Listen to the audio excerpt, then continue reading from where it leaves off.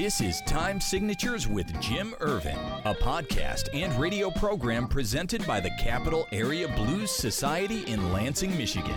Most any contemporary musical style can trace its roots back to the blues. Time Signatures explores the blues and its musical connections with captivating interviews, lively discussions, and news from the world of the blues. You know I'm crying, baby, driving up and down these Michigan roads, yeah. And now, here he is, your host, Jim Irvin. Baby, I'm home. Yes, I am home. I am home. One more time, recording from home in Mason, Michigan, because you never know where I'm going to be. I mean, I could be in a park somewhere, sitting up on a table. As long as I can plug in, we can record and talk about the blues, can't we? Always. Well, I am your host, Jim Irvin. Thank you so much for joining us on Time Signatures. And once again, it is my pleasure to welcome the very first president of the Capital Area Blues Society. Her name is Bonnie, please call me Queen Bee Stebbins, and also Ron Eggleston, who, Ron, you served as a secretary, as a reviewer. You did kind of all kinds of stuff, didn't you? Yes. But there was so much, we talked about a great deal in the first episode, but there was so much left uncovered that we hadn't talked about yet that we had to have a second helping. And I'm not convinced that we don't have enough for a third, but we're not going to do that. We're just going to do two today. This is the second episode with this one, and I have a feeling we will definitely get together again and talk about some more stuff. As a matter of fact, Bonnie, I'm thinking I want to do a show with past presidents. Wouldn't that be fun? Yeah, Talk about the different things. But let's turn our attention to what we're doing right now. Queen Bee, through the years, you have become quite the historian of the blues, especially in the greater Lansing area. Now, I've seen the collection that you've amassed in these beautiful binders, having had an opportunity to scan some of the newsletters in them. I did not dig through the rest of it, but I was really impressed with these great big binders that were just full of everything, including notes and everything else. Having seen these, I have to ask you, what are you doing with all of this incredible history? Well, I probably have over 60 years worth plus because... And she's not joking, folks. I've seen the binders, okay? Yeah. Well, those are, just the tip of the iceberg, of the blues iceberg. Because of my connection with the blues and how I felt they really saved me from a dysfunctional family, and I felt a really deep commitment to preserving, chronicling, documenting anything and everything about the blues. So whether I'm carrying my little Radio Shack cassette recorder and recording things, because I'm not into tech. and when I started doing the recordings, that's pretty much what you had available. Remind me, I'm going to interrupt you for a second. Okay. Remind me to show you this little gadget after we get done. Basically, this is a handheld version of what you're seeing here on the desk. But this is today's version of the cassette recorder. So go ahead. Okay, well, I might want to get one of those, but taking copious notes and copious photographs, and I had a camera with me to everything we did, and just drinking in everything I could about blues. Now, I would come home from an event. I would have like Chicago Blues Festival or Mid-Michigan Blues Festival that we had at Jambalayas or even the one at the Riverfront Park. And I would put all my memorabilia, programs, tickets, wristbands, flyers that I would pick up for other blues bands that were announcing gigs or clubs or anything. And they would all go into this 9x12 envelope and just be, okay, I'll put that here. No organization whatsoever with all this stuff because I had no plan what to do with it. I just knew that I needed to preserve it. And then when I got diagnosed with lung cancer in 2014, it dawned on me the night before I went in for surgery to have half a lung removed. I thought, if I don't make it, what's going to happen to not only all the blues stuff in my house, but everything in my house? Sure. And so I decided that I've got to start making plans to see if I can find a good home for these. And as a subscriber to Living Blues Magazine, which I think is billed as the oldest blues magazine continuously in publication, But the contemporary issues always have frequently had ads. I think an eighth of a page ad for if you've got blues memorabilia, photographs, records, CDs, anything about the blues, they want it at the University of Mississippi Blues Archives Special Collections. Very cool. So I contacted them, and before you knew it, we were on board. And I think in 2019, I started shipping things to them, or maybe 2018 was the first few shipments went out. And then unfortunately, COVID hit. And because the library's special collections is not used that often, they shut those departments down. And so I wasn't able to ship anything for a couple years. But I do photograph pretty much everything and then write a detailed listing. And I'm actually deeding these items to the Blues Archives. And then I had also contacted Chicago once I learned about them having a Blues Archives. Sure. And so all my Chicago material is going to them. And same thing about starting to ship items to them. Man, but I have so many more shipments I need to make. Now, obviously, my next question was going to be, do you feel like you've done your part to help keep the blues alive? You've pretty much answered that question by what you just said. Ron, how do you feel, man? Do you feel like you've been a good steward of the blues and keeping it alive? Well, I guess I've tried, but there's something more from what Bonnie's talking about, because I'm a member of the Greater Lansing Historical Society, and she has a lot of material, blues related, and some other things that are local things that we are talking with Bonnie about, that we are going to find a good home that will be here in Lansing where people can access it for music in the Lansing area. In fact, next year, right now, the schedule is that there's going to be the focus for the Historical Society next year is music in Lansing, all kinds of music. Sure. So I'm working, that's part of the things I have these notes here, is starting to write up a history of the blues in the Lansing area, and probably will be doing a program on that next year. But a lot of the materials that Bonnie has, and specifically like these newsletters and the notes and all that, that's going to be here in a local repository in Lansing so that people can look at that material. So that's a really a good thing there.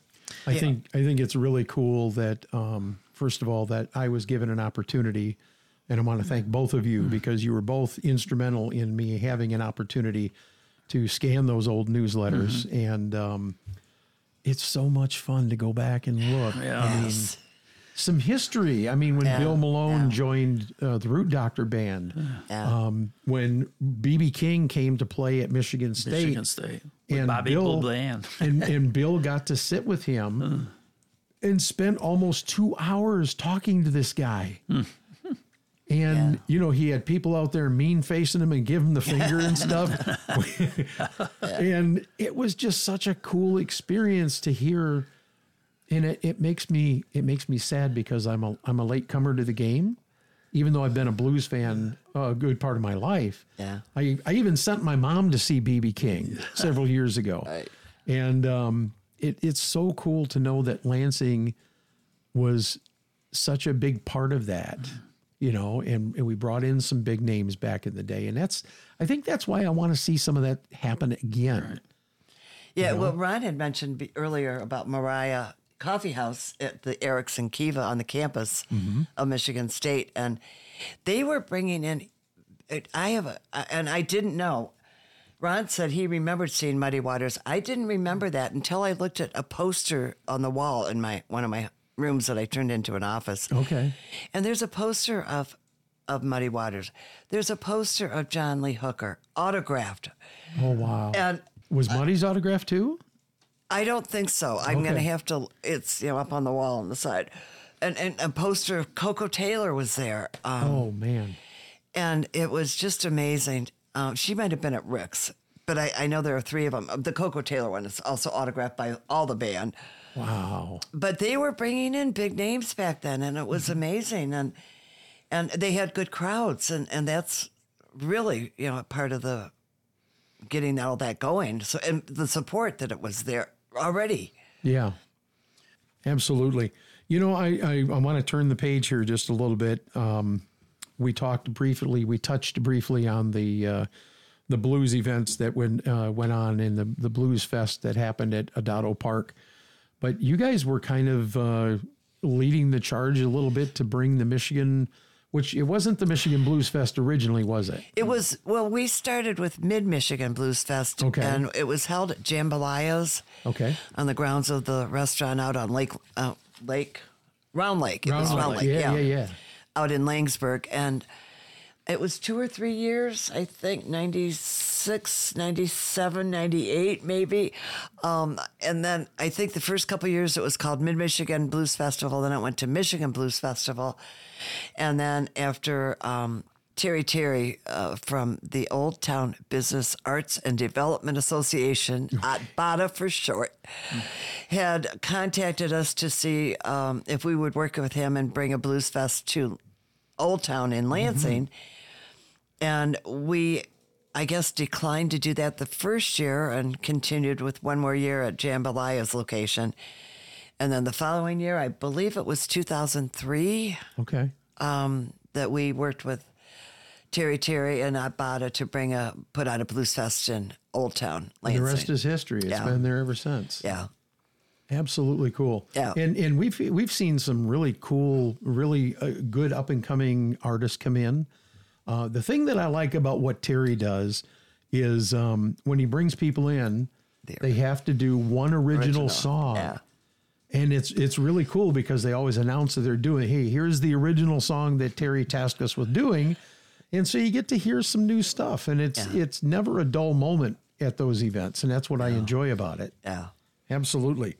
So at what point did the Capital Area Blues Society start getting involved with the Blues Brawl, the international blues competition? Again, and I have to attribute a lot of it to Ray Alshire and who was the chef at Jambalaya's? Dave Serco. Oh, no. Chambray Beauvais, yeah. Yeah. See, this is why I got you guys together, because you can feed off of each other. I love it. I have to, because I couldn't find my notes with names and dates and everything, but that was 1996. We Cabs worked with Michigan Festival The Michigan on campus. Festival, yes. Okay. I remember that. I do remember Michigan Festival on campus. Yeah, Sure. and I'm not even sure. Michigan State University, East Lansing. Yeah. I don't know who all put it on. The MSU Museum did that. Okay, It was part of Michigan's 150th anniversary or something like that. They started a series of that rings a bell. There were about 10 years that they ran festivals, and they brought in major talents. I mean, the only time I ever saw Ray Charles and saw Johnny Cash, and and that was the only time I ever saw Aretha. You know, but there was a lot, and the biggest one was Hootie and the Blowfish. Oh my goodness! That was the biggest crowd they ever had. But but they agreed to let Cab set up a separate stage. And we had the first blues. It wasn't called the Blues Brawl at that time, but Blues Talent Competition. Blues Talent Competition, Okay. which is pretty interesting because that's only not even 2 years after the organization started. You know, No, I'm just sitting here thinking about that. It's like, wow. Yes. Amazing. there's two things that are big, I think, that happened there. Okay. One is starting in January of '96, the Capitol Hill Station opened up as a blues venue. There were a lot of different blues venues in the area, but Yes, there this suddenly became the place to go for blues in the area. And a lot of people came and did jams there. The first jam was held in October of & at Green Door, and the Mike Daniels band, the Smooth Daddy, kicked that off, and there was Ray and his band, those Delta Rhythm Kings, did one after that, and other people came and did it. And then when the meeting shifted over to the Capitol Hill Station, there were a lot of different people that got involved in the jams, and a lot of bands formed because of that. Wow. With that going on, people said, well, why don't we have a contest and send people off to Memphis? So that's how it got tied in with the Michigan Festival. Okay. But that was also the time that Bonnie and a few other folks got together, and Jim Flynn, and said, well, we want to have more national acts coming in here. And they started underwriting that, and it was in no time at all. You had a steady stream of national acts appearing at the Capitol Hill Station. It was astounding to me. There were like 2 or 3 a week. You could get regional or national acts. And I lived not too far away, and my wife began to complain. I was out 3 nights a week, and I had to go to work the next day. I'm going to stop you because you mentioned a key point that I want to talk about for a minute. You guys talked about Jim Flynn previously. You talked about him on the first episode. Right. Jim Flynn is the guy that's known as Mr. Blues in the city of Lansing. Right. The stories I've heard about this guy, he spent literally thousands of dollars out of his own pocket. He drove down to bring people. It wasn't just about, he didn't just talk about it. Tell me about this guy. Yeah. Well, he was friends with a lot of guys. Anson Funderburg was one. Smokin' Joe Kubek was another one. Ronnie Earl. He talked about Ronnie Earl would call him in the middle of the night and talk to him. But it was funny, though, because he would say, he'd be listening to, I like this band a lot. There wasn't a band he didn't like a lot. Yeah. I went to down to Ann Arbor with him a few times to see acts down there at the Ark. There were some blues acts that came in there too. But he would drive to Texas. He would go to Chicago. He would go to Detroit, whatever. If there was somebody that he wanted to see, he would take off and go. Wow. But he was such a great supporter of the blues, and like you say, he put his money where his mouth was. He had many acts that came into the Green Door. I think the last visit in town with Anson and with his vocalist that came through, he died soon after that, with Anson Funderburg, and he was up there dancing with everybody. But Jim was a great supporter of the blues, and he made it possible for a lot of us to see national acts that came through. And he is still with us. He is still out there. I see him occasionally around Lansing. Yeah. And there's a blues event, he'll be there. It's a real treat. Well, he came out to see Mixed Flavors, and I think he came out to see The Lash with Mike Flint and Mike Lynch and some of the guys. And I mean, and he's fun, but you can just see the passion. And even though he's advanced in years, he's still very much involved. And like you said, if it's to deal with the blues, he comes out and joins. And I think that's really cool. And you should give a big shout out to Big Dave too, Big because Big Dave yes, really is his chauffeur, and he really helps him out a lot. He gets him to where he wants to go. I've taken a lot of rides with Big Dave. Yeah, well, there's another episode right there. Yeah. So I need to ask you guys, and Bonnie, I'll start with you. In your years with the Capital Area Blues Society, I want to get a little insight here. Was there one artist that you remember as being truly memorable for their performance? And I have a feeling I know what yours is going to be, Ron, but Bonnie? No, everyone is memorable for their performance. Your question reminds me of, because I've gone to the Chicago Blues Festival for 35 years out of 40. And of course, they didn't have 2 in 20 and 21. So people would say, well, was this your best Chicago Blues Festival ever? No, this was the best Chicago Blues Festival because it was so unique and because these were the certain performers that were there. Sure. But every performer just brings what they've got. And, Bobby Rush is one of the, year after year, he wins Entertainer of the Year from the Blues Foundation, their Blues Music Awards. And And I have to vote for him year after year because he is the best entertainer. And I have interviewed him. I've gone to his sisters in Jackson. I've helped him promote. It hasn't been a few years, but for about 15, 20 years, he would come up to Jackson, Michigan from Jackson, Mississippi, and do a show there that his sister would get organized at some big venue. And often had his dancing girls with him, which shaking their booty.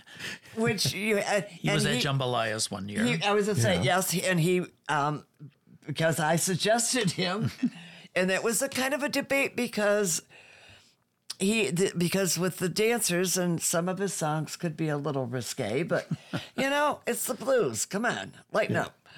But he was. So he is fabulous. But anybody I've ever seen, for so many reasons, because they are just each person unique, each band unique, each band different sound. You just have to absorb it all. And so that everybody is fabulous. Everybody's the best. Okay, well spoken. Hey, you are listening to Time Signatures with Jim Irvin. My guests are Bonnie, please call me Queen Bee Stebbins, and also Ron Eggleston. We are so pleased to have you guys with us. And I usually do this about halfway through, but there's been so much discussion that I just forgot. So forgive me. Ron, how about you? Well, I can't pick one. Not even one. You were telling me about one while we were on break, and you can't. Thornetta Davis downtown a few years ago. That was an awesome performance. I think if I put number one event would be when James Harmon came to Capitol Hill Station. He is probably my favorite. And he just put on an awesome performance there. I've probably seen Mark Hummel more than any other blues performer. First time I saw him at Capitol Hill Station was amazing. I'd never heard of him. The one that really ties in with Jim Flynn is Mike Morgan and the Crawl were scheduled to play out at Jambalayas, and the band came in, but the Lee McBee, who was their vocalist harpist, had some problems of some illness in the family or whatever, so he couldn't come in with them. He came in late, and Jim drove to the airport and brought Lee over, and Mike had played a couple numbers, and everybody was, this is pretty good, and Lee McBee got on the stage, and he started singing. I mean, three sounds out of his voice, and the whole place was going crazy. He was the most magnetic, charismatic player, singer. He was awesome, and he put on a wonderful performance. That one is really a lot of things, but there's a lot where you say, "Geez, I'm glad that I was there." Yeah. Johnny Bassett was a wonderful performer. There was a night at Leroy's, a little bar on South Cedar, and Harry Ullman was promoting a series there, and they had his friend, I'm just drawing a blank on it, a harp player came in, and Yakety Yak was there, and he was yakking in the background, and the next thing you know, he jumped up and he started playing. They were playing back and forth, and it was just a nice crowd, and everybody was having a great time. It's just one of those things where I'm just glad I'm here. I'm glad I get to see this. It was fun. So, but I say if I would just to pick one, I would say James Harmon. Probably number two would be seeing Muddy Waters. Number three was when I was still teaching. I was up at Alma College. I actually got to see Howlin' Wolf. Oh, man. And the first time I saw B.B. King, I was at Alma College too. That was a great experience. But it's hard just to say one. I wish I could just keep on going with this. We've almost burned up another episode. Can you guys believe this? No way. It's crazy. But, as we get ready to wrap up here, I just want to take a minute and I want to ask both of you the same question. Bonnie, I'm going to start with you. What advice do you have for future blues fans who are interested in working with the Capital Area Blues Society?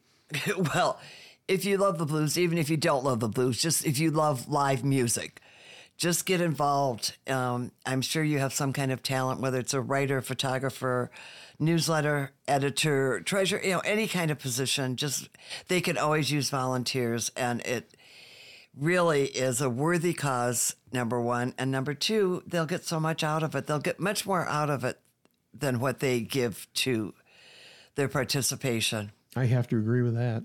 Oh, see, as a volunteer yourself. I've been on the board for almost 2 years, and Wow, I agree. It gives so much back. Yeah. It really does. Ron, how about you?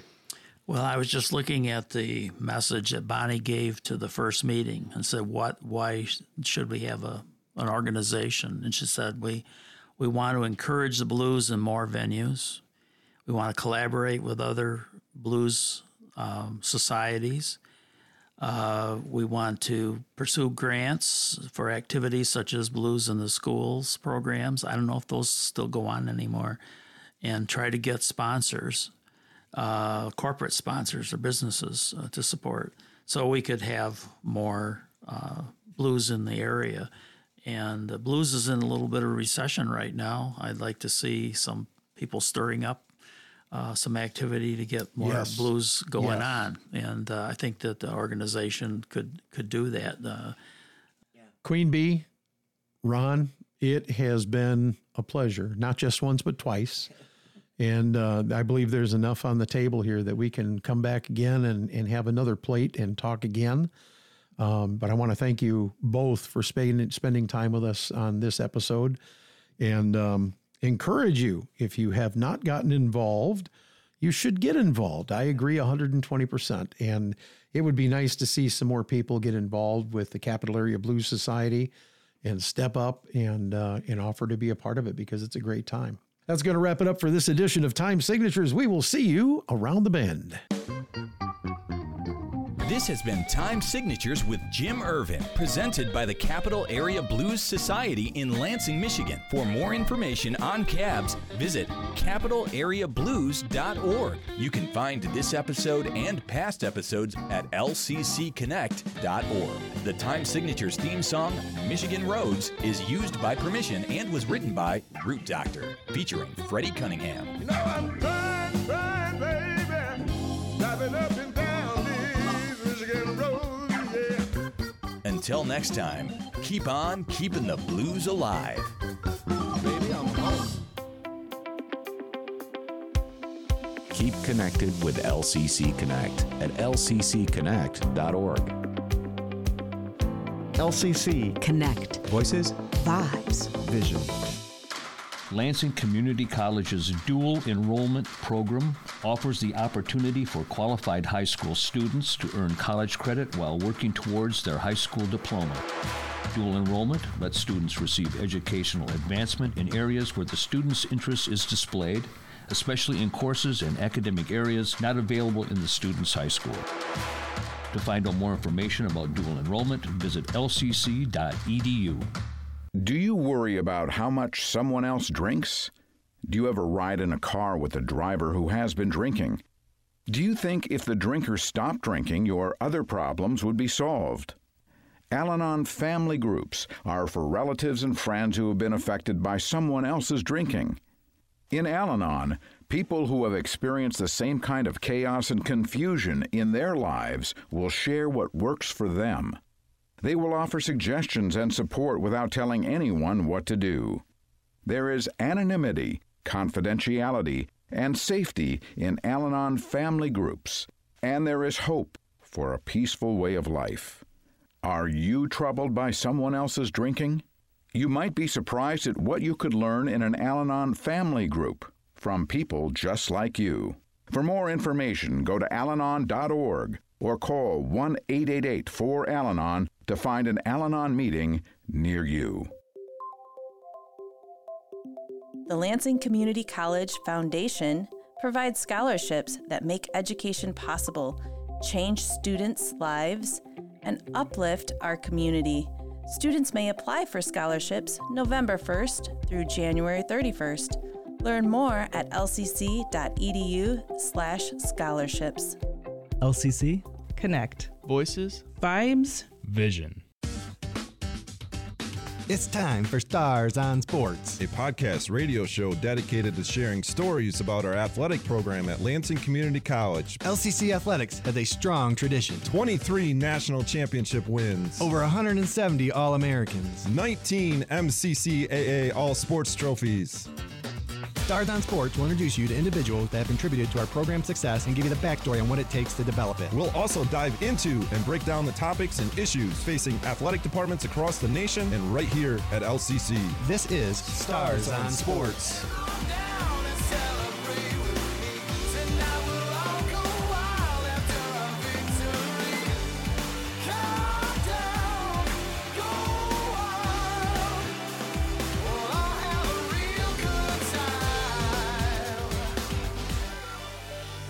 Hello and welcome to another episode of Stars on Sports. I am joined by our assistant AD and baseball coach, Stephen Cutter. And Stephen, today I'd like to just dive into our fall season. You know, we're a month or so into our fall semester and sports season, and pretty much all our sports are going right now with the rules and, you know, guidelines provided by the NJCA. So we've learned a lot in our short time here in the academic year. I'd like to dive into that a little bit and tie into, you know, some of the things that we are dealing with as we head into that fall season. So, you know, we celebrate our success. You hear it in our byline of our past and our history, but, you know, nothing like the present and, True. You know, what our goals are for this year. And our goals are always pretty high here at LCC of winning championships, whether it's in the classroom or in the community, but definitely on the playing field. And, you know, had another successful last year. We didn't win the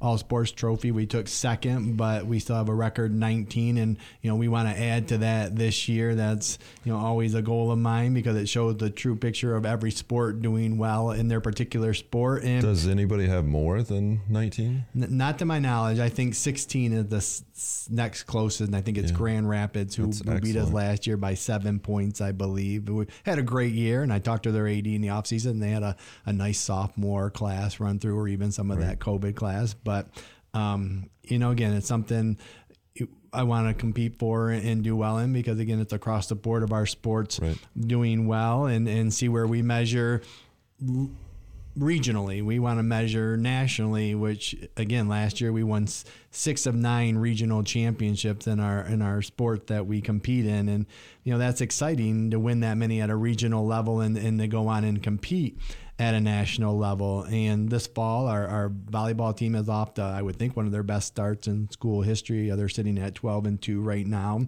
Our cross-country team, our men are ranked 2nd, and our women are ranked 6th, which nationally, which is low for our women. But, you know, again, a changeover in our roster after winning the national championship 2 consecutive years.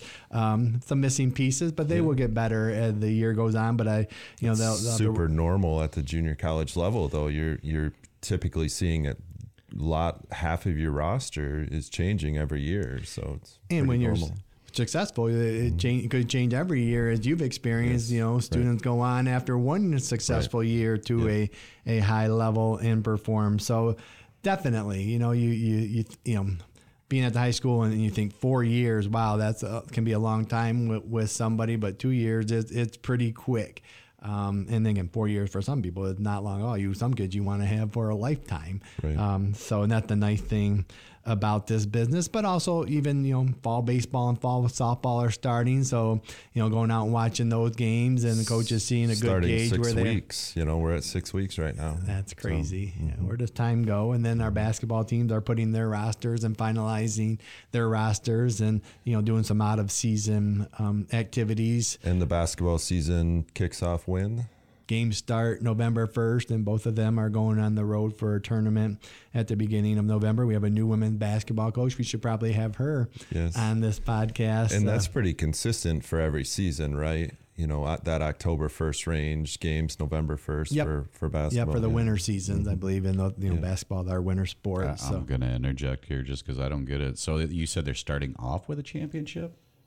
Who's that? The basketball team? They're starting off with a tournament. A tournament. Yeah. Oh, so they're okay. going- All right. Our women's team will be going to the Illinois area, and our men's team will be going to the Baltimore area, which Coach has some relatives out there. They've gone out there pretty regularly and play a couple games out there against different competitions. So a lot of our teams usually take at least one trip in the season to go see some other teams outside of our region. Gotcha. Okay. So I'm sorry I'll close my mouth again. No, good question. Sorry if we'd love to start off with a championship, but those are normally won at the end of the season. Yeah.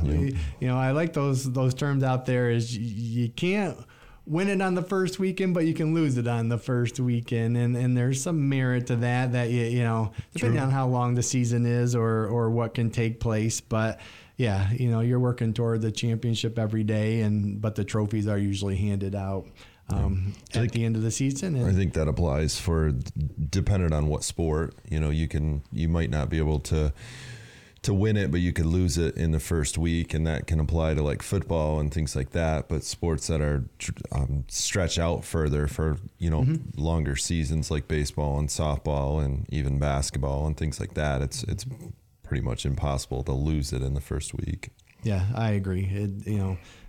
I think you learn a lot in the first week, as you and I have talked about. Yeah. A lot of sports have preseasons and scrimmages, but I think the first, I think we're very similar to the academic calendar, and I know I've shared this with you, but you do some practicing and some learning where students are, and then you have that first test, which is, I think, our first game, and then you see where they're at after that first game, and then you build toward that final exam. And there's certain processes to go through to reach those. And you and I talked about preseason meetings with student athletes, the halfway point, and then postseason meetings if you really want to get to know your student athletes. And I think that's true of when you do grade reports for the academic calendar. Your first exam, the midseason progress report, and then your final grade. And I think the good coaches and the good programs kind of to follow that model. But as we are right now, we're learning a lot about our teams, and a lot still can change, as you mentioned. But I think a lot of progress is made between that first contest and then those next couple weeks after that. With if you reflect and see where you're at, if you talk to your student athletes and you practice with intention on improving those things, I think this is a huge time in our year right now. Is where are we? Where do we want to be? And do we need to refocus some things? Are we maybe not as strong in shooting or hitting that we thought we were, or we need to move this person somewhere else, or this person isn't performing where we want them to be? And especially when you're dealing with freshmen, you're dealing with, as you mentioned, transfers in.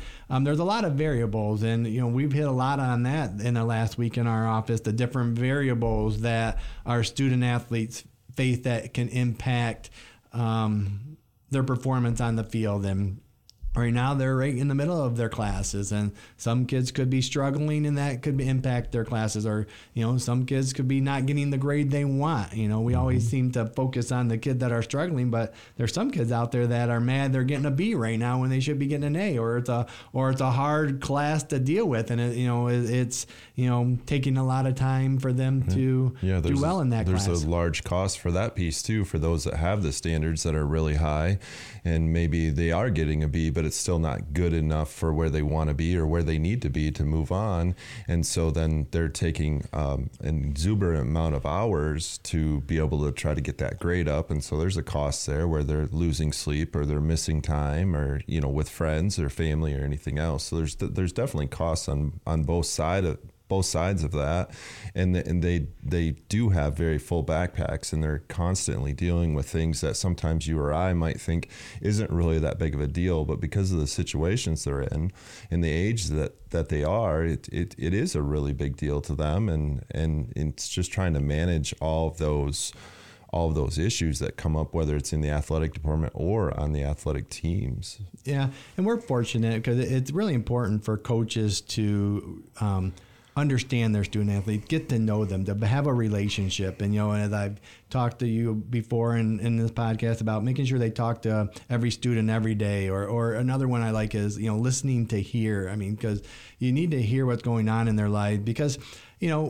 looking at their grade report, that's only one factor. I mean, everyone wants to focus on the kid that's getting a D or an E, but that might be the best they can do in that class, where we might be letting a kid that's getting a B or C that should be doing better in that class. And sometimes we lose focus of that. And that's, something I try and emphasize, because everyone wants to just, critique or throw the person under their bus that's getting a low grade, which they might be working as hard as they can, where there could be other kids that are being lazy or just skating by, and, that carries over into their performance on the athletic field. I had a college coach tell me once that, they looked at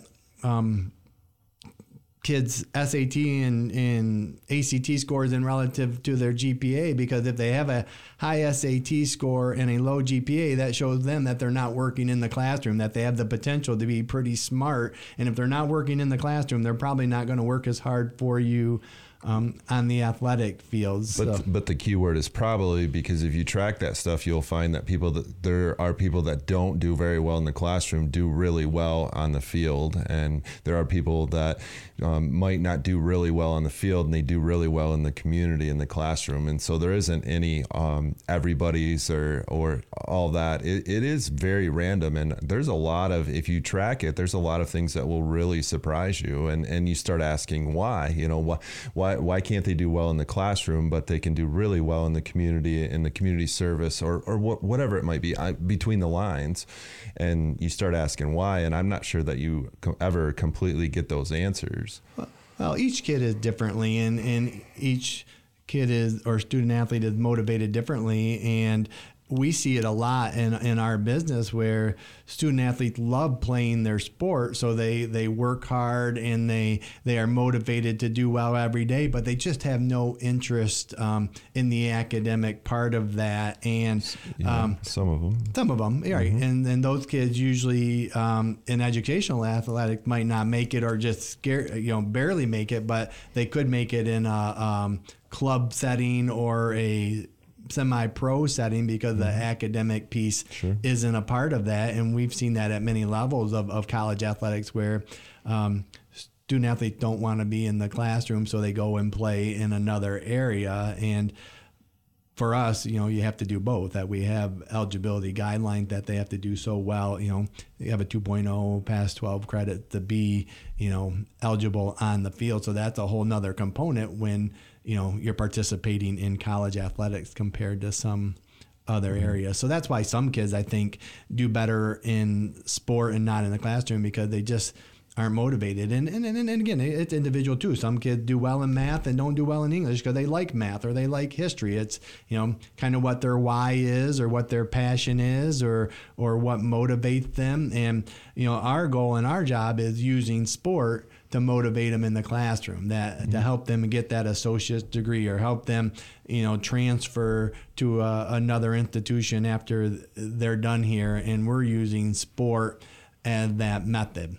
And there's other, ways to use it, but, there's statistics there that if they get involved and they're invested in some activity in their high school or college career, that's going to help them perform better in the classroom. I was thinking a little bit as you were talking about how successful the LCC teams have been here over a long period of time, with all of those championships and 23 national championships as well. And it got me thinking a little bit as you were talking about that. What if we were to add more sports? Because I know our athletic department gets contacted a lot from just random people that want to see this sport or that sport or esports or whatever it might be. What if we were to add sports? How does the athletic department go about that?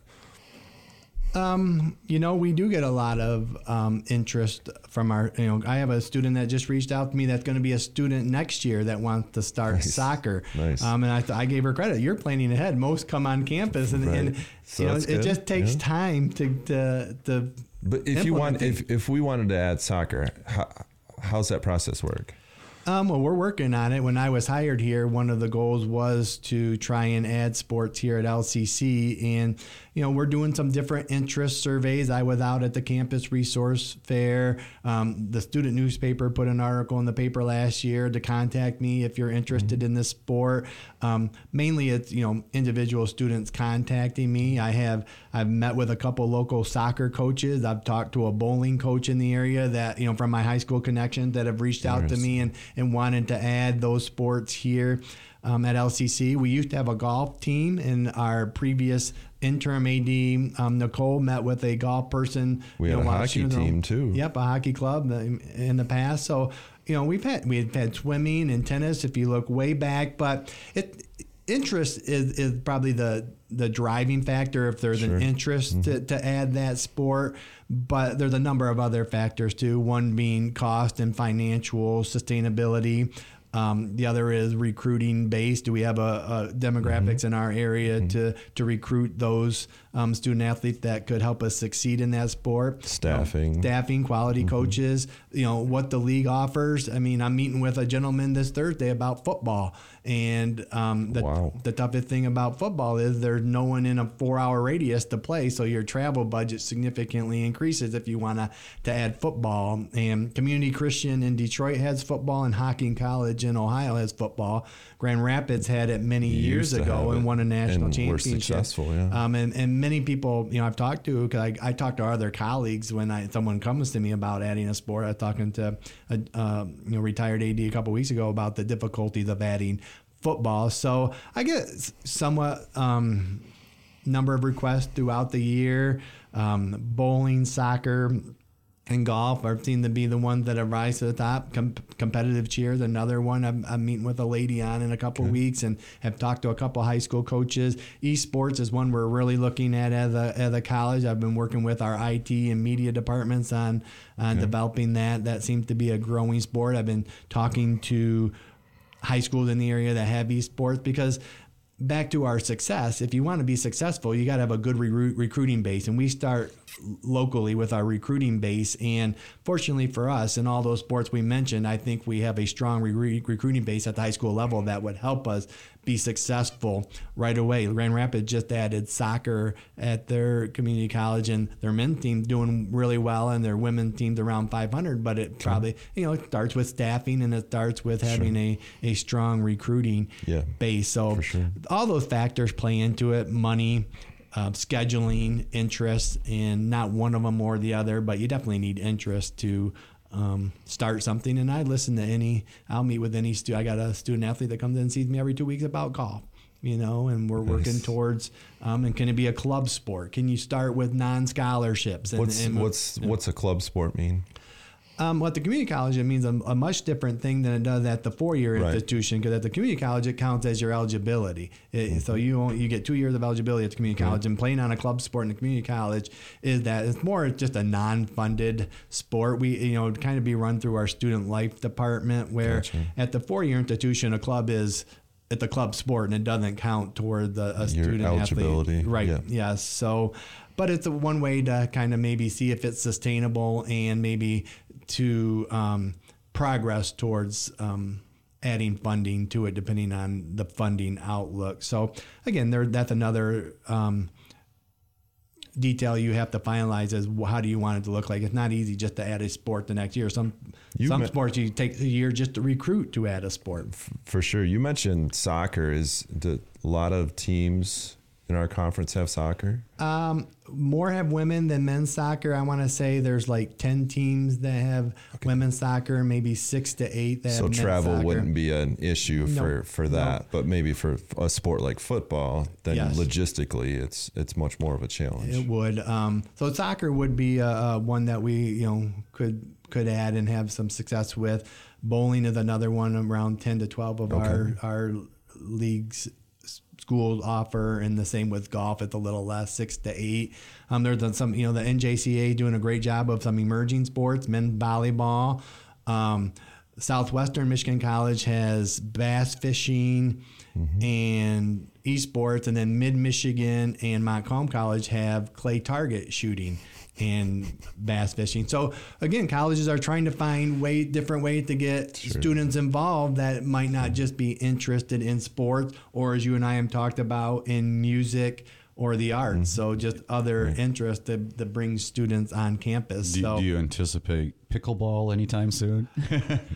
Not soon. I mean, because right now the biggest perception with pickleball is people think it's a senior citizen sport, but it actually is trickling down. Really? And it's it's one of those new fun sports that I think will catch on, and they're turning malls across the country into pickleball facilities. So communities are really investing in pickleball. You're feeling like the Commons could have a little area with some pickleball and maybe a couple lanes for a bowling alley coming soon?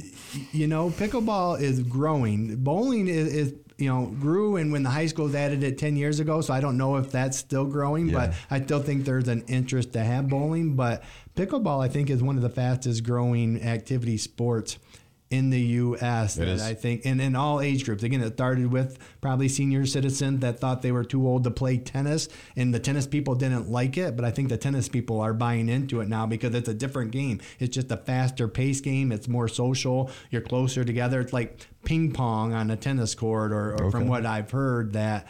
So you haven't played? I have not played. My son has played, who's a tennis player. I have not. Our coach Cut? No, I drive by people playing pickleball every night when I'm going home. But the people I hear that play it love it and are all in. Golfers or other tennis players that I have friends that tell me they play it constantly. Do college teams have pickleball Not teams? to my knowledge, not yet. So we could be uncommon and have a pickleball team coming. We could, or that's what I'm saying. That's what I'm saying. Start it off, man. Let's get ahead of the curve here. Because you know what's going to happen. It is. We could use one of the malls or some facilities here on campus that might, have space available. I hear the noise is a real complaint, like anytime they're in a neighborhood or whatever. And so I'm trying to envision this in a mall. It seems like that'd be pretty loud with the echoing. And, Well, I think what they do is take the mall and build like 20 courts, so it's all pickleball. And I think there's ways with the wall thing to lessen that noise. But you're right, it's like a hard wiffle ball, that it is a little louder than tennis. But I think the people that are playing it are loving, and we deal with that every day. When I'm reading a book about professional soccer and how it's grown, it grew the last 20 years, and in England they build their sports stadiums right inside the city where there's no parking, and we deal with it with our facility that could be too loud, or the lights are on, or the sound system is too loud. So we deal with that in every sport that we offer, whether it's in the city or not. Stars pickleball. Well, we'll have to go on site next time and do our podcast from a pickleball facility and do a little tournament here. I think there'd be some competition. I would actually be down to play. All right, let's do it. So again, great to be where we're at this fall here on LCC's campus, and seeing our student athletes get going on the competition field. So looking forward to a great year. Go Stars. Stars on Sports is recorded live at the WLNZ studios. Engineering and production assistance are provided by Didalian Lowry. You can listen to this episode and other episodes of Stars on Sports on demand at lccconnect.org. To find more information about our athletic program, visit lccstars.com. Thanks for listening. Go Stars!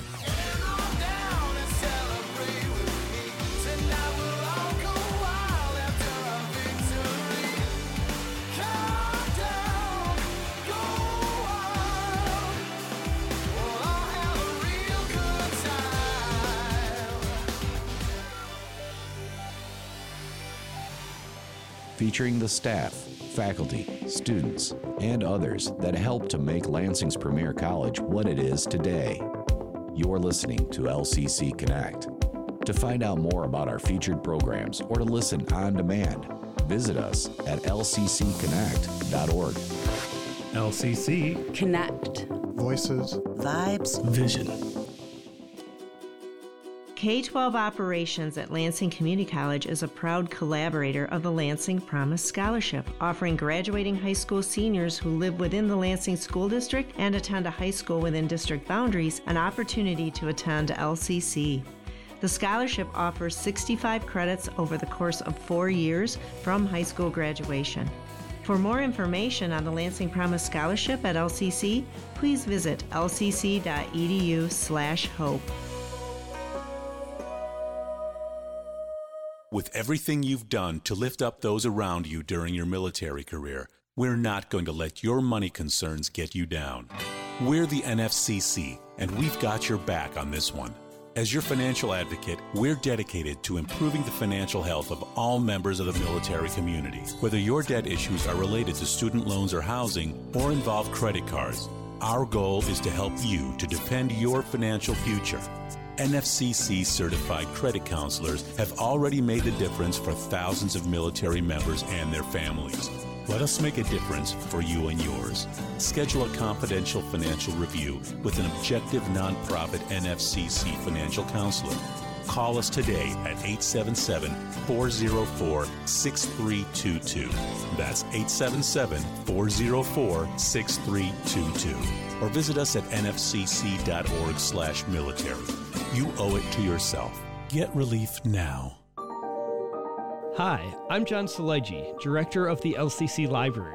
Join me and my co-hosts, Amy Ewald, Robin Moore, and Abby Tebow, for a new show here on LCC Connect called Written in the Stars.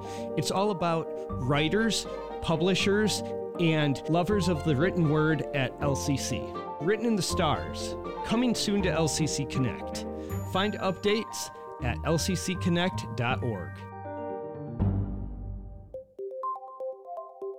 The Adult Enrichment Program at LCC offers classes in watercolor, creative welding, motorcycle safety, photography, and more. All classes are non-credit. Information about the Adult Enrichment Program is available at lcc.edu/keeplearning. LCC Connect. Voices, vibes, vision.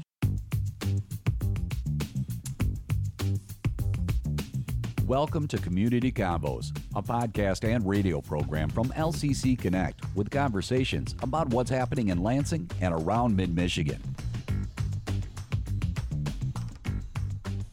And this is Dedelian once again back on the convo, and it is that time of the year, Halloween coming up, always a fun time for the kids. And of course, one place that has been doing or bringing the fun to the kids each and every year, Potter Park Zoo. Carolyn Fabro from Potter Park joining me, Special Projects Coordinator. Yep. Welcome to the show. Thank you. Okay, so it's coming up. Now, how many years has it been that Potter Park has been doing this? Do you know? Oh, I don't know. So I've been there. It's been quite a while. Yeah, this is my 5th season. Yeah. And that included a COVID season where we had to do something a little different. But everybody else in this world, yeah. So I want to say it's probably been at least 20 years. 20 years, I would imagine at least, yeah. That sounds about right, too, because I can remember it from the furthest time back. And, of course, I'm not going to say that people aren't familiar with this, but there might be people that still have not gone to Boo at the zoo, which is what we're talking about today. So tell me what if somebody had never gone to this before. Mm-hmm. What's Boo at the Zoo? Yeah, so Boo at the Zoo is our family-friendly Halloween fall event that we do. It is October 21st and 22nd and 28th and 29th this year. Activities are noon to 5, so we're open for the entire day, but the activities for Boo at the Zoo don't start until noon. But that's going to include community partners from the area who will have giveaways, candy, games, that kind of stuff, as well as additional activities that we bring in. This year, we're going to have bounce houses, inflatable kind of fun. We're bringing back our hayride. That's something that we haven't been able to do since we reopened since COVID. Where exactly does the hayride go? So it's mostly going to just go around the parking lot. Okay. It's the biggest loop that we've got. Yeah. But this year, really exciting, we are able to accommodate those in wheelchairs. Mm-hmm. And the last couple of times that we've done that, we didn't have a safe way to have somebody in a wheelchair on the hayride. This year, we're able to do that. Awesome. So that's really exciting for us to be able to be inclusive. Be inclusive with that. That's something that we strive for in everything that we do. And we're going to have characters this year. I'm bringing in characters. I think we're going to have some like Sanderson sisters, some princesses and their villains. And then we're going to do costume parades. We're going to encourage the kids to dress up and walk around the zoo. We're going to, at 1:30 every day of the event, we're going to ask the zoo staff to come out and cheer on these kids who dressed up to come out to the zoo. Very cool. So you've had the chance to witness this, you said, for five years or so. Mm-hmm. What's the coolest costume you've seen over the years from one of the kids? It's always a kick to see those inflatable costumes. Oh yeah, that's kind of a big thing now. Yeah, isn't it? some of the animals really go crazy over those. Our wolves have left, but they used to like really be interested in the kids that were walking by in those dinosaur inflatable costumes, and the lions too. It would really rile some of those animals up, and it's just funny to see them do that. That is an interesting. I wouldn't even think that would be a thing, but I guess it does make sense. Yeah, it's something entirely different that they wouldn't see, and like it's bigger than them. It's it's weird. Very good, very good. So exactly where would people go to get all the information on Boo at the Zoo? They can go to our website, potterparkzoo.org. It's going to be under the events tab, public events calendar. And you can buy your tickets online, or you can buy tickets as a walk-up. Okay. Carolyn Fabro, Special Projects Coordinator for the Potter Park Zoo. Boo at the Zoo, taking place October 21st, 22nd, and 28th and 29th. Carolyn, thanks so much for coming in and joining me here on the Thanks for Convo. having me. Yeah. Great. You've been listening to Community Combos, a program from LCC Connect with conversations about what's happening in our community. To listen to this episode on demand, visit us at lccconnect.org or find us on your favorite podcast platform. If you or someone you know would like to be a guest on Community Combos, email us lcc-connect@lcc.edu. And thanks for joining The Convo.